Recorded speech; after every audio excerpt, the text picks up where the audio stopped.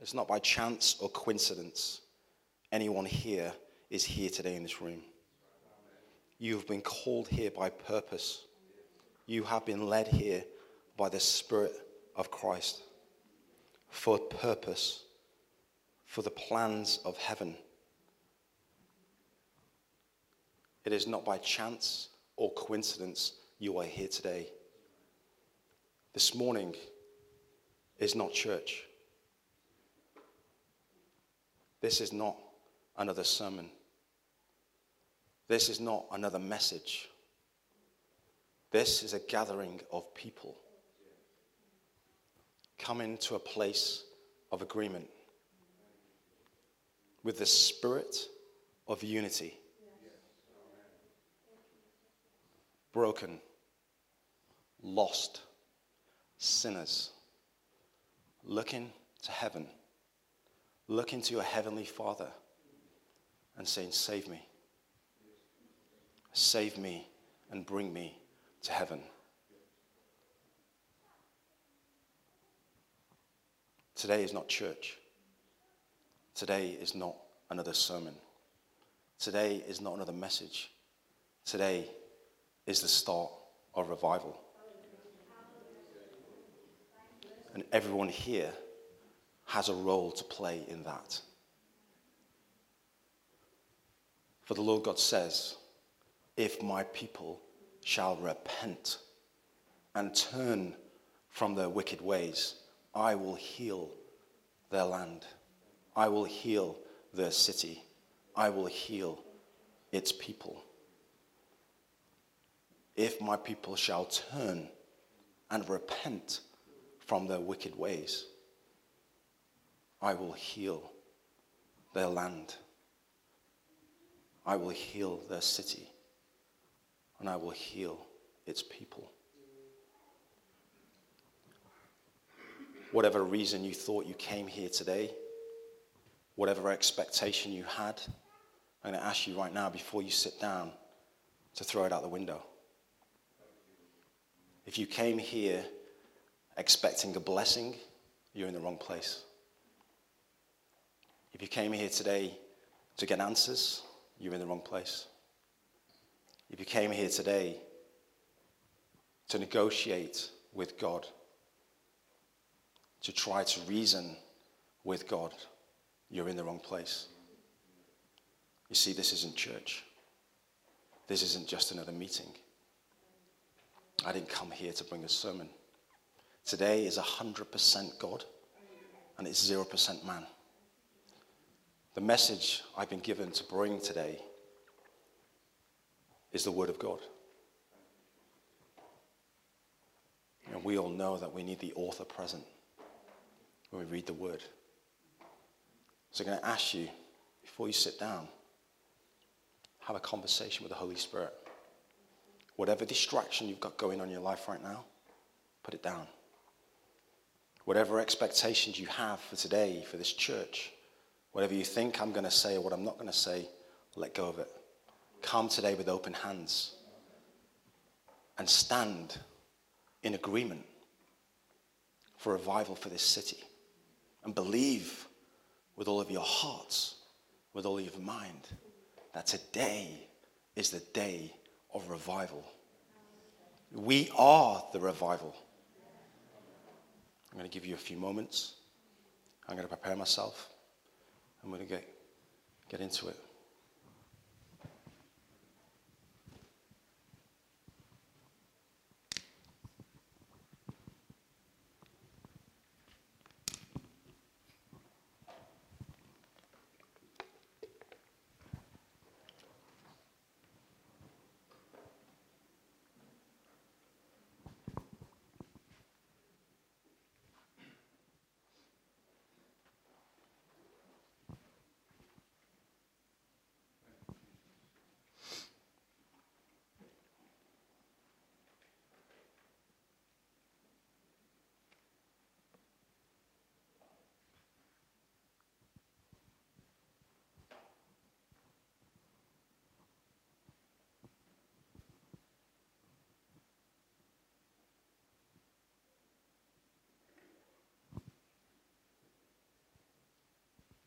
as you're taking your seats, I just want to start by saying, today is not about me.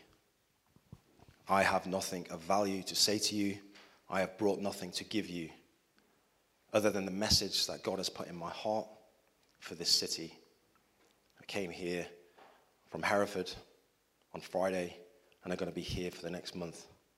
This is where the Lord has brought me for purpose, for Norwich and for Norfolk.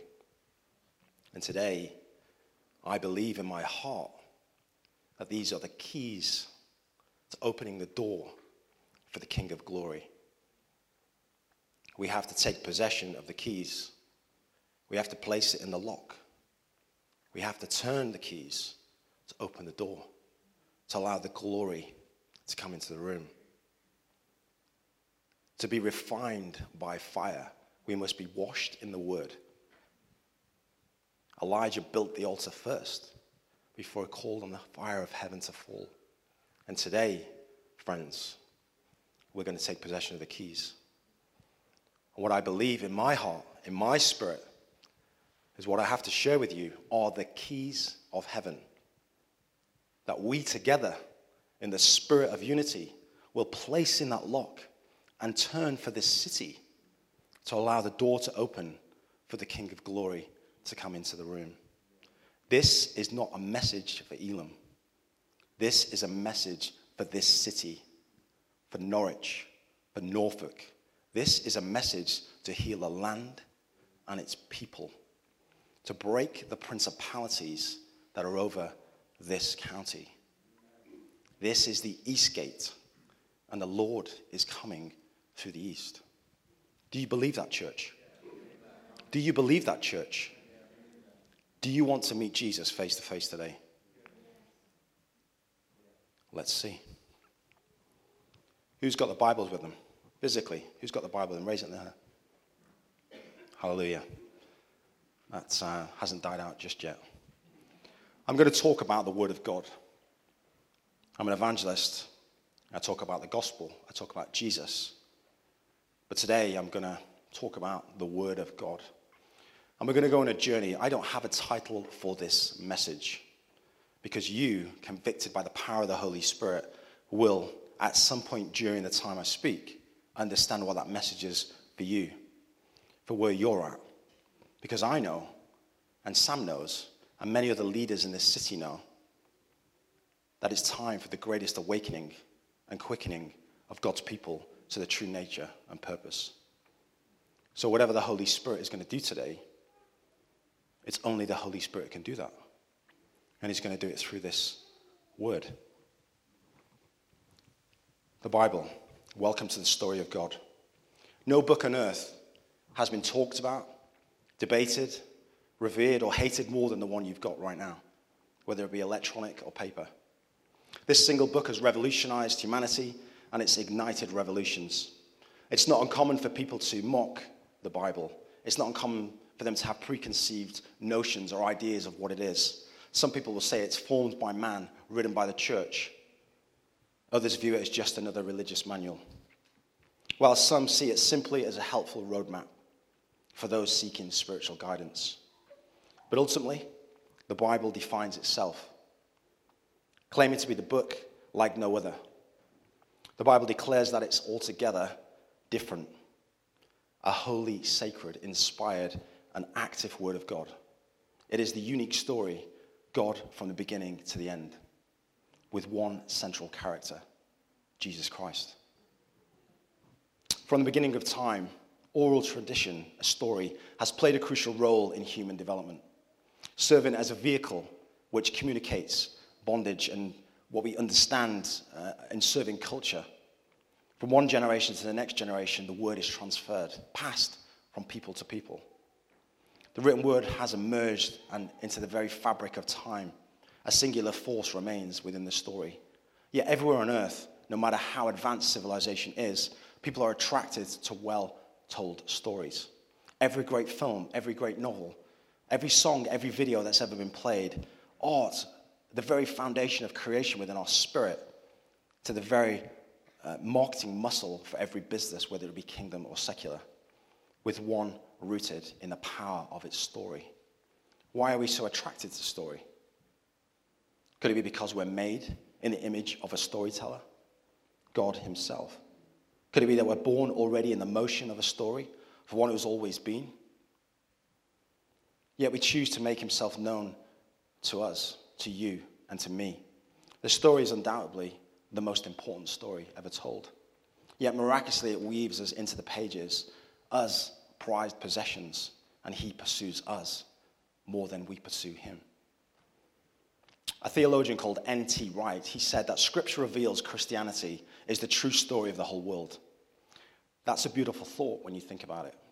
When you consider the idea of a story woven into the fabric of humanity, a singular story. Speaking of it for itself, the Bible says all Scripture is breathed out by God, 2 Timothy 3:16. While penned by human writers, over a period of about 1,500 years, about 45 authors in total, God's Spirit spoke through each one of those. One author, one voice, one Spirit, many generations of godly men and women. While penned by human writers under the inspiration of the Holy Spirit, the Bible is comprised of God-breathed words. What you are holding is not simply a book. It's not simply ink on a page. It's breathed breath of God on a page.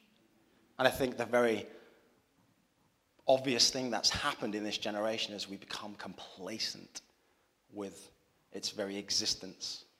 There are many people out there in the world who would cry out to God, Lord, make way for me to receive a Bible. I've been to some churches and seen one Bible passed around a congregation of a few hundred. But here in the Western world, we take it for granted that we can walk into a supermarket and buy one for only a few pounds. Front and center is the story of Jesus. He is God-man who created everything, yet entered into history to redeem sinful man and raise up by grace every lasting life. Not only carefully chronicled by eyewitness gospel accounts, Jesus' life was acknowledged by the leading historians of time. His death, his resurrection, and the defining moments in human history. And later, the most investigated event of all time, the resurrection. These are proclaimed, these powerful moments. They bring men and women from spiritual death to life. Every continent, every single day, people talk about the resurrection. But Jesus' role in this story, from beginning to end, is not confined by the accounts of Matthew, Mark, Luke, and John. Jesus is just as visible on the first page as he is on the last. He is present in the Garden of Eden just as he's present in the garden tomb. The entire story of the Bible points to him. You search scriptures because you think that in them you have eternal life. John 5:3-9. The life is the author of the Word of God. And when we read it, we need the author present to bring the life in the Word. And that's what we'll do today, church, as we wash ourselves in the Word of God before the fire of heaven comes to consume us.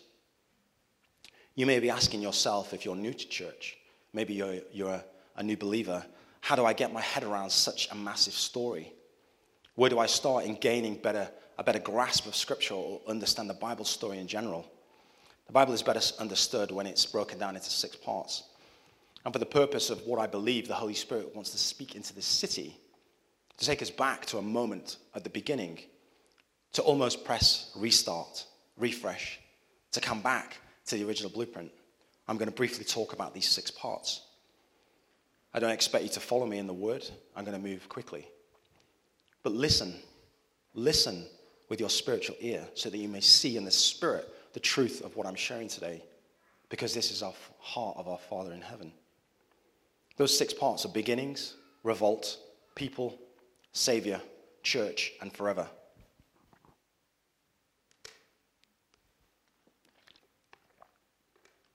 Beginnings, revolt, people, Savior, church, and forever. And for some of you here, you may be familiar with some of this. For some of you, may be new. But for us to come to the end together, to be at the altar together, we must go on a journey together. Let's take a look at each part and where Jesus is within these 6 places. The beginnings. Every story has a beginning. Every philosopher, scientist, civilization, every poet, every religion, every person has a story and a beginning. As Jesus people, our story begins with the creating God. The text underscores that you are created in the image of God. Thus, your origination was in the mind of a majestic God. Everything beautiful, everything spiritual, everything wonderful, everything eternal was in the mind of a majestic God.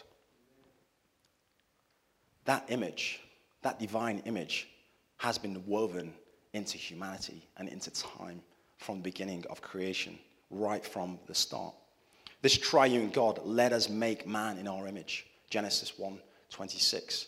The emphasis has been added here that the Son would bring about creation of everything, for by him, whether thrones or dominions or rulers or authorities, all things were created through him, for him. Colossians 1:16. In the beginning, Jesus created everything.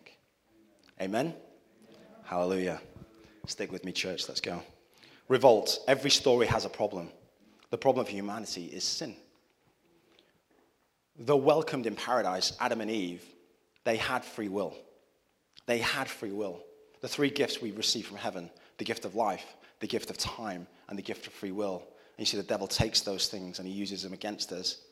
He takes our life, he takes our time, and he uses our free will to give us deception away from our Father in heaven.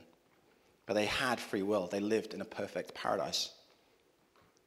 But they fell into physical and spiritual death. The consequences were severe, and humankind was separated from the Creator. Yet in mercy, God sacrificed an animal and made a covering for the man and for the woman of what was to come. Forgiveness and righteousness through the sacrifice of Jesus Christ. When people revolted, God had already set in motion a plan of salvation through Jesus Christ. The greatest hostage rescue mission the world has ever seen. The greatest hostage rescue mission the world has ever seen. Come on, people. And it's still in motion. Amen?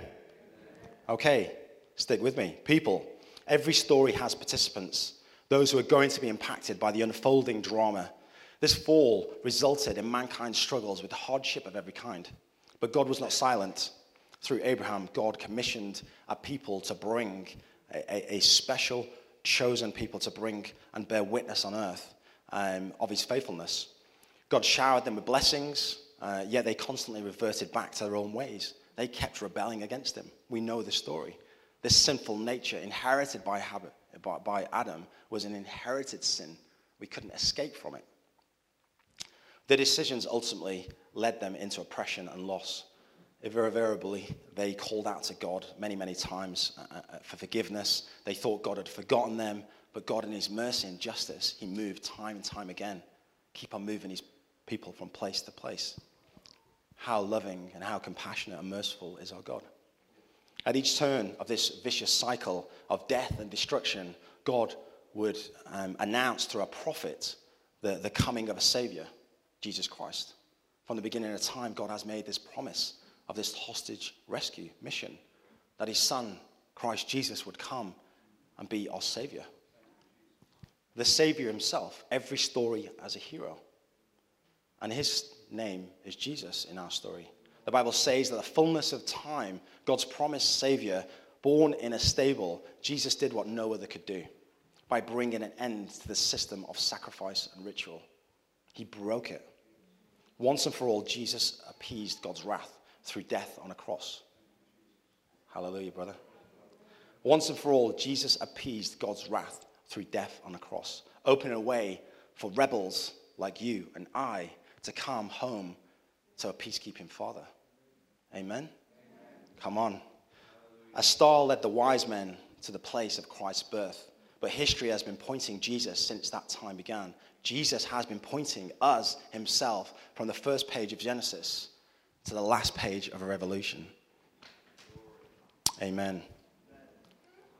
The church, us, every story has an effect. The church is made up of people who have been redeemed by Jesus. They've been formed to live on mission with him. They've been formed to live on mission with him. Yeah? Once Jesus was raised from the dead and he ascended into heaven, he sent the Holy Spirit to give birth to his church. While churches come in all shapes and sizes, the true church of Jesus is comprised of all of those who've confessed him as Savior and Lord, and it's a living organism. His body, the church, serves to extend his grace and his truth to the earth, powered by the same Spirit.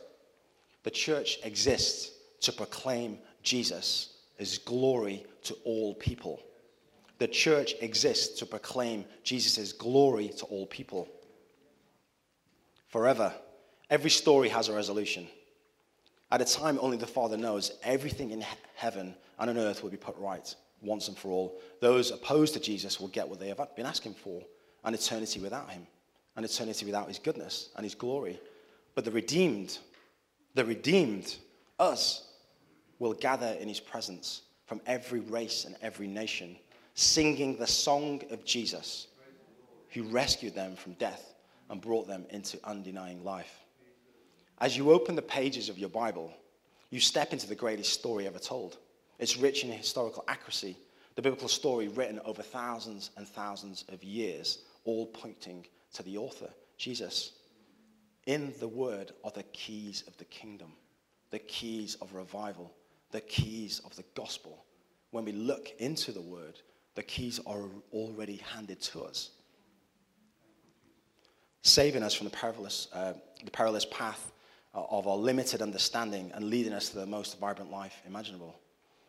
We can't do it with our own understanding. We have to go into the word to receive the keys. The keys are not of the natural world. The keys that we're going to take possession of today are not from the natural world. We can't make them, we can't buy them, we can't inherit them. They have to be given to us by our Father in heaven. Through the scripture, God makes extraordinary promises to you and me. The Bible claims that it will make us wise, bring life to our souls, open our eyes for us to see things that we couldn't possibly see before, and fill our hearts with joy, make us purposeful and give us lives, meaning, and restore what's been lost, and protect us from shipwrecked lives. And many of us in this room have experienced that already. But it's not the sole purpose of the Bible. There are promises of grace and mercy and compassion and love from the Father, but it's not the sole purpose of the Bible. The Bible wasn't just to get us through sin. We were never supposed to be in sin in the first place. We were never supposed to be in sin in the first place. It was never God's intention. The book of the beginning starts with the most significant words of all time. In the beginning, God. In the beginning, God. You see, neither you nor I add anything to heaven. We add nothing to heaven. Neither you or I take anything away from heaven. It's by his grace, his mercy, his love, that he chooses to give us life. He chooses to have a relationship. He chooses to bring us into the kingdom of heaven. We add nothing. We take nothing away. He was before, he is now, and he is forever. God, through Moses, prepared these documents to present a unified picture of nature and character for himself, as we know. The first chapters of Genesis introduce God of creation and his singular goal for humanity. He created image bearers. His singular goal for humanity was to create image bearers. Human sin contaminated and marred God's original plan that he created for the world, but he wasn't thwarted by his purpose. He knew that his image-bearing worshippers would be rescued and that his glory would fill the earth. In order to demonstrate his holiness and hatred of sin, God acted in judgment, Genesis 3:16-19. And this judgment, however, did not obscure the abundance of grace seen throughout Genesis. It pledged to send a child, an offspring of a woman, who would one day crush Satan's head forever, Genesis 3:15. And in this way, God declared that he had a plan. He had a plan to reclaim the rebellious image bearers. You see where we are now. Original design, image bearers. image-bearing worshippers. Sin, rebellious, image-bearing worshippers. Can you see this, church? Original plan, image-bearing worshippers. Sin, rebellious, image-bearing worshippers. Genesis, Revelation, same plan, same hostage rescue. The Bible's not about us. It's not about our sin. It's not about our lives being better. It's about going from rebellious image-bearing worshippers to image-bearing worshippers to bring glory to our Father in heaven. Genesis to Revelation, same message, same plan, same blueprint. But we're lost over here. Rebellious, image-bearing worshippers. Are you with me, church? Are you with me with this? Listen to what the Holy Spirit is saying to you.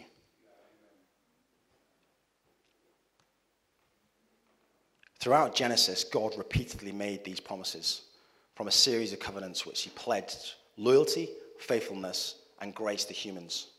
We were called to respond to this grace with worshipful obedience.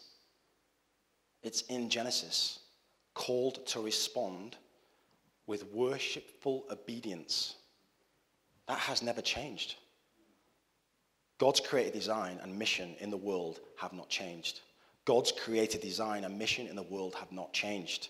He is still intent on filling the earth with the glory and using his created image bearers to accomplish that goal. Let me say that again. He is still intent on filling the earth with his glory and using his created image bearers to accomplish that goal. That's you and that's I. That's you and that's I. That's his plan. That's always been his plan. And it's still his plan today. Amen. He's the same yesterday and today forever.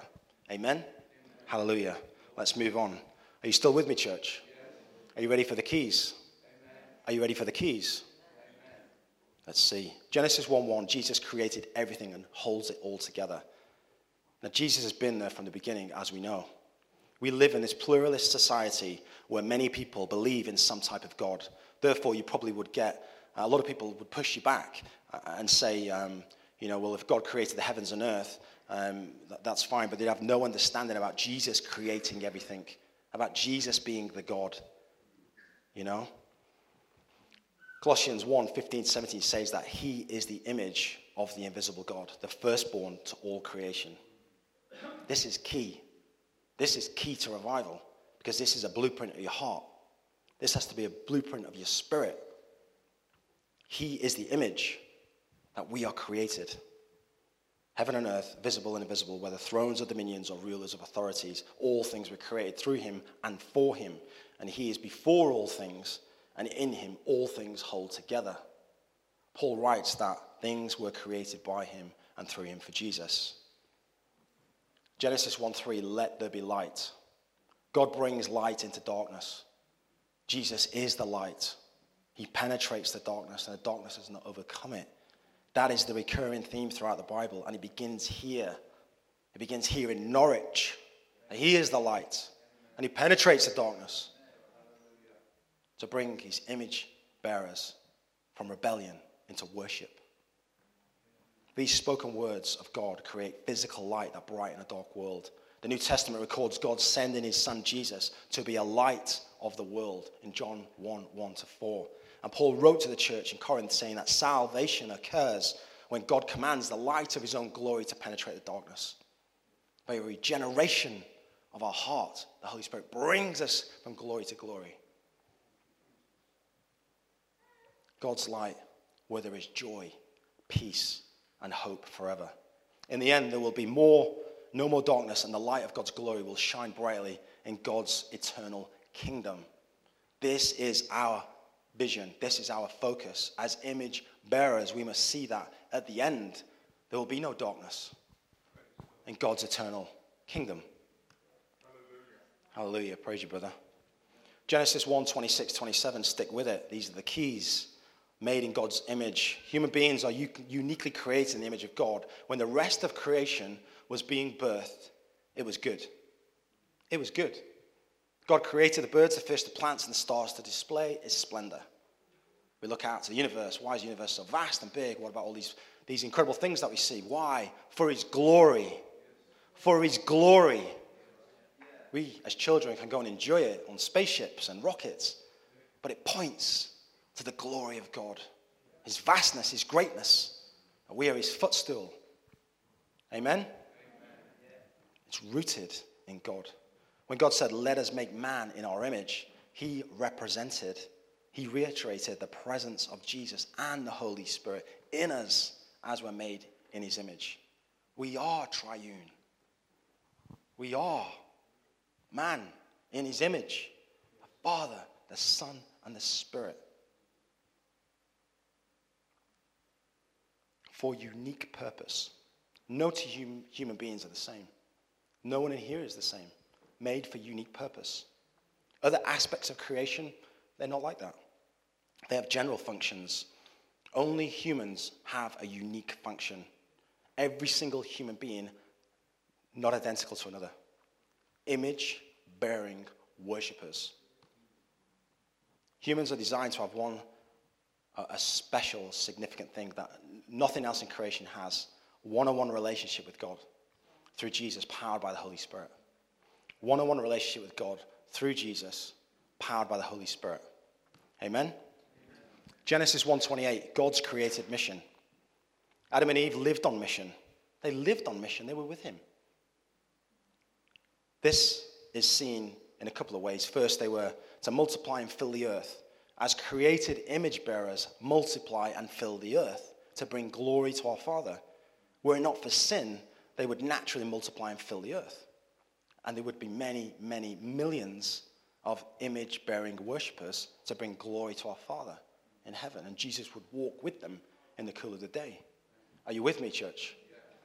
However, sin came.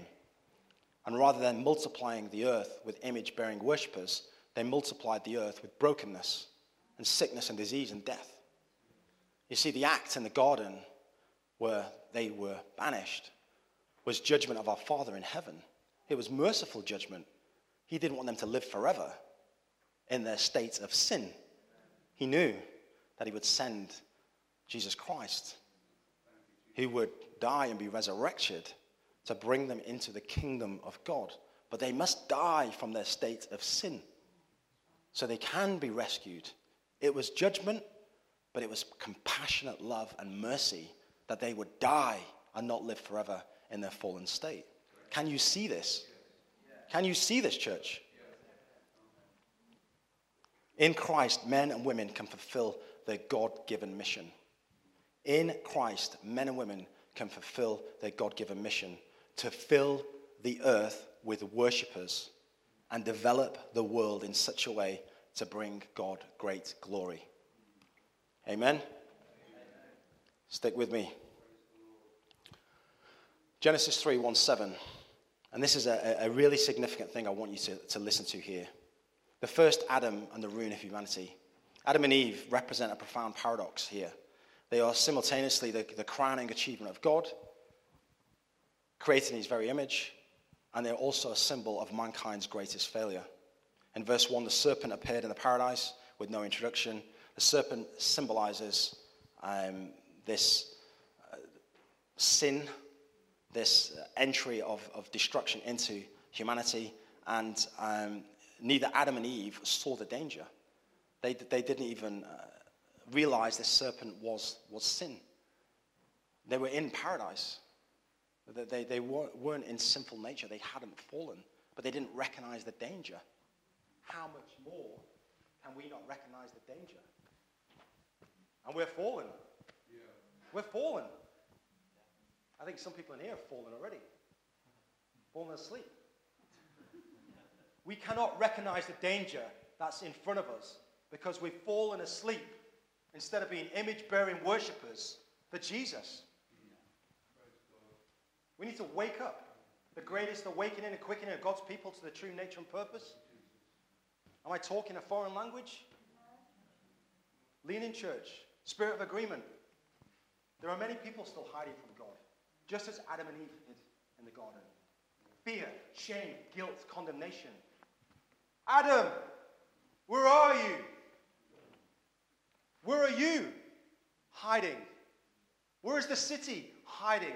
Where's the nation? Hiding. Guilt, shame, condemnation, fear, being persecuted by non-believers, being tormented by the devil, rather than standing as an image-bearing worshiper by the power of the Holy Spirit, bringing glory to our Father in heaven. These are the keys, church, to revival. Lord, send revival. Send revival, Lord. You are revival. You are revival. But we sit here in a place of compromise and complacency, expecting Jesus to do it for us. He's already done it. And he's given you the power of the Holy Spirit. And he's opened the door to heaven. He said, come and take the keys, my son. Come and take the keys, my daughter. Rescue my people. Don't sit there feeling sorry for yourself. Arise! Arise and let God inside of you come with fire and water. Come on, church. Come on. There are people here in this room, if you're honest with yourself, you're hiding from God. There are people in this city hiding from God. Those that are saved and those that are unsaved. Hiding because of shame and guilt. And we have an opportunity to go and say, come out. And deal with that shame. Deal with that guilt. Deal with that condemnation. Because there's mercy. And there's grace. God has given us time and space to repent. If my people will repent and turn from their wickedness, I will heal their land. I will heal their hearts. I will bless them, and they shall be my image-bearing worshippers to bring glory. The original plan, the original blueprint. Stick with me, church. Come on. The Holy Spirit's waiting to move here. In the face of condemnation, Jesus offered himself. He offered humanity the free gift of salvation by faith that resulted in justification, the resurrection. That to say to him that this free gift would free us from condemnation. How can we be born again and still feel condemned? If you're sat in this room and you still feel guilt in you and condemnation and fear and worry, there's an issue. There's an issue. Because the Bible says you should be free from that. So if you're not free from it, do something about it. You are either in Adam or you're in Jesus. Inherited sin or free, redeemed back to a Father in heaven. Accept Christ or reject Christ. If you are not in Christ, you are in rebellion. It's truth, church. It's truth. 2,000 years on, it's truth. The same yesterday, today, forever. Which generation will rise up? Which generation will die in the desert? Which generation will inherit the promise? Who will be revival? Who will walk in the Spirit? Who will walk in the flesh? This is not church. This is not a sermon. This is a prophetic proclamation over this city that now is the day of the Lord.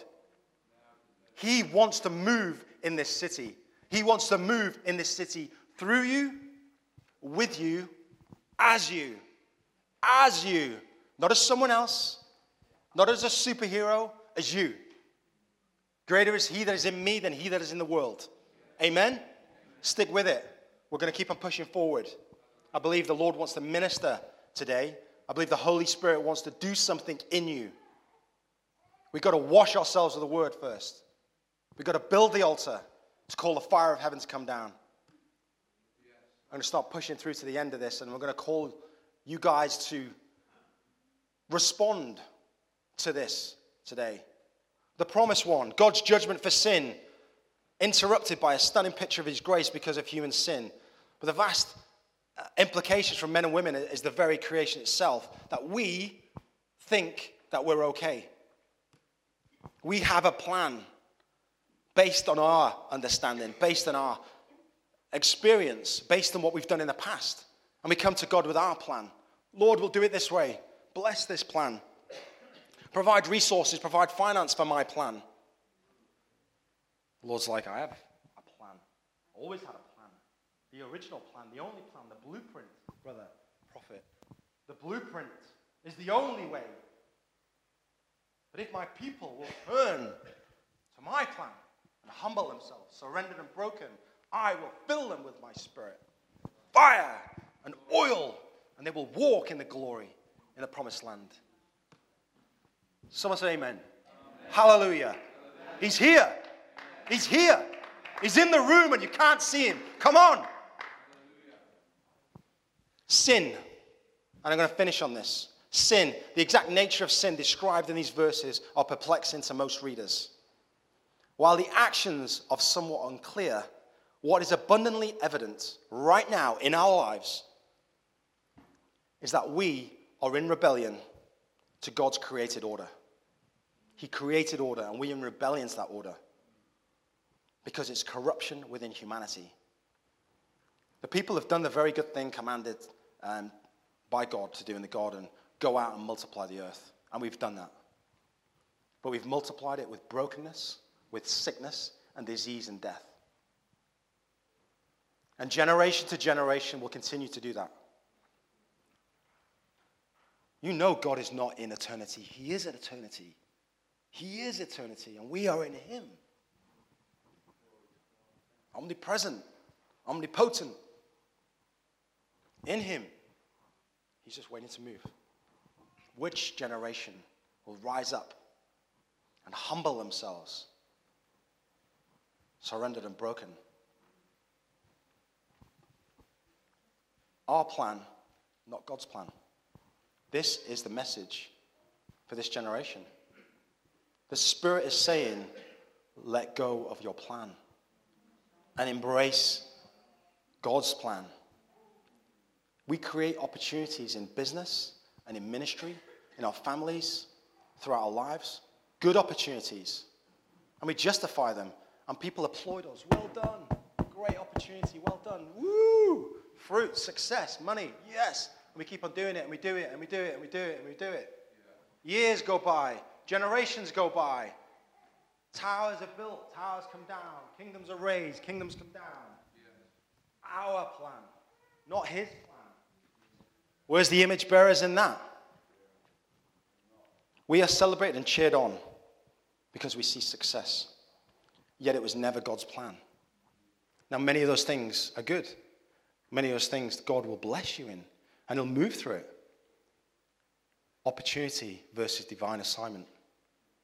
And today is the day of our divine assignment. Revival. Hallelujah. To be image bearers. Worshipping, to bring glory to our Father. Rather than submitting to the command of God and trusting him, we choose to follow the lust of our eyes and our hearts because we think it's good. Just like Adam and Eve in the garden. They thought it was good, pleasing to their eyes, pleasing to the heart, and they fell. It's the core of all nature. It's in the very root of sin. We are sinners. Not because we choose to sin, because it's inherited from Adam.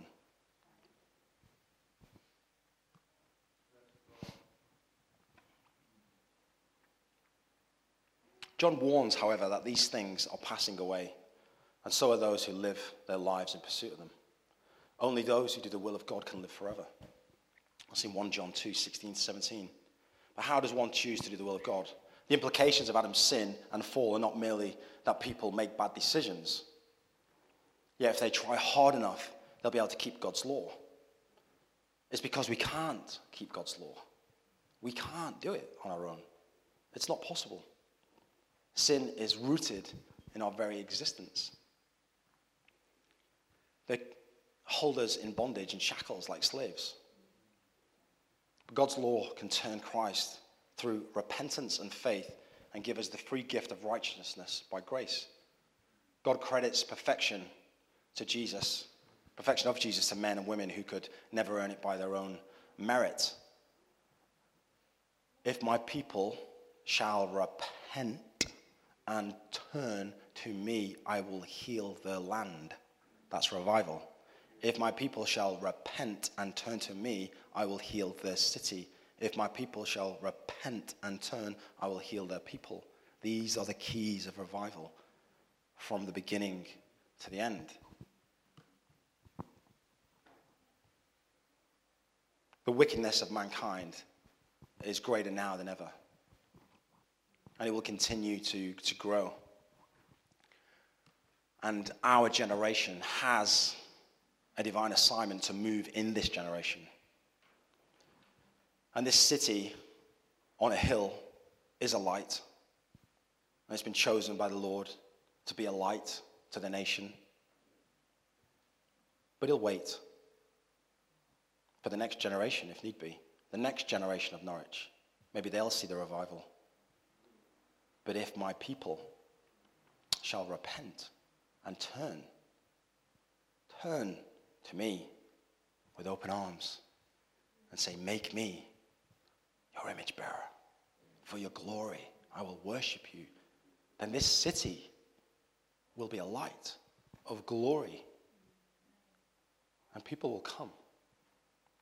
People will come. People will come. They won't know why they're coming to Norwich. Yes, it's a beautiful city. Yes, they're beautiful people, but they will come because the Spirit will bring them. Because God will move through the kingdom, through this city, through its people, through the church here. If my people will humble themselves and turn to me and repent of their inherited sin, if they will lay down their plans for their lives and trust me, trust my good purpose for their life, I will give them the Spirit without limit. And they shall walk in the Spirit, not by the flesh. People will come. People will fly in from around the world. There is an opportunity today. I didn't come here just to preach a gospel message. I haven't spoken to you about anything I've written. It was all given to me by the Spirit. I sat down and he downloaded it. There is still more, but time is against us. There is so much more that God has shown me in this Spirit for Norwich. So we're going to have to do more of this. There are anointings available for this city. There are giftings and realms that have been opened up by our Father in heaven for this city. But you have to step into them on your knees, on your face, if my people will humble themselves so that I receive the glory. You see, God can do incredible things through broken people. Not crushed, broken. Broken and humble. It's all about you, Jesus. You're the reward. I don't want riches. I don't want fame. I don't want glory. I don't want recognition, gratification. I just want you. You're the prize. Is that in your heart? Is that in your heart? If that's not in your heart, then today is a day of change. And I believe that every one of us today can leave here different to the person that walked through the door. If my people will repent and turn, I will put my Spirit in them without limit. Yes, you're born again. Yes, you are sealed by the Spirit. But there's more. Fire and oil washed in the Word. There's so much more. There are angels in the room right now ministering to people. If you open your eyes, you will see them. There is a rich oil in the room. If my people are hungry, if they will humble themselves, I will feed them. I will anoint them with oil and set them free from their mind. And they will walk by my Spirit, by my power. Today, church, today is the day to lay things down. I'm going to ask you all to close your eyes for a moment.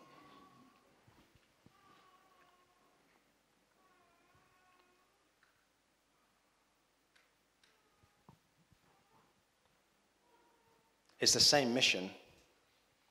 It's just a different generation. Fill the earth with image-bearing worshippers. To bring me the glory. God created us to glorify him. We are owned by him, lost through sin and birthed in rebellion. But Christ made a way for us to be redeemed to the Father. Christ made a way for us to be brought back to the original plan. He paid the price for us. Would you pay the price for him?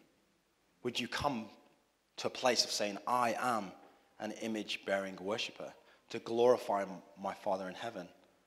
Everything I think I know, everything I've understood, everything I've learned in the past doesn't matter anymore. But I'm going to lay it down today. That voice in the garden is the same voice today. And I know there are people here that struggle with that voice. They feel oppressed and they wrestle to break free from it. If you want freedom from the devil's rule over your life today, I'm going to invite you to come forward. I'm going to invite you to stand and come forward to the altar. Like Adam and Eve, people are still questioning God's faithfulness and his goodwill. If you know that's you, it's the life you've been living, I'm going to invite you to come forward. Today is the day to get right with God. He's here and he's waiting. And he will respond by action.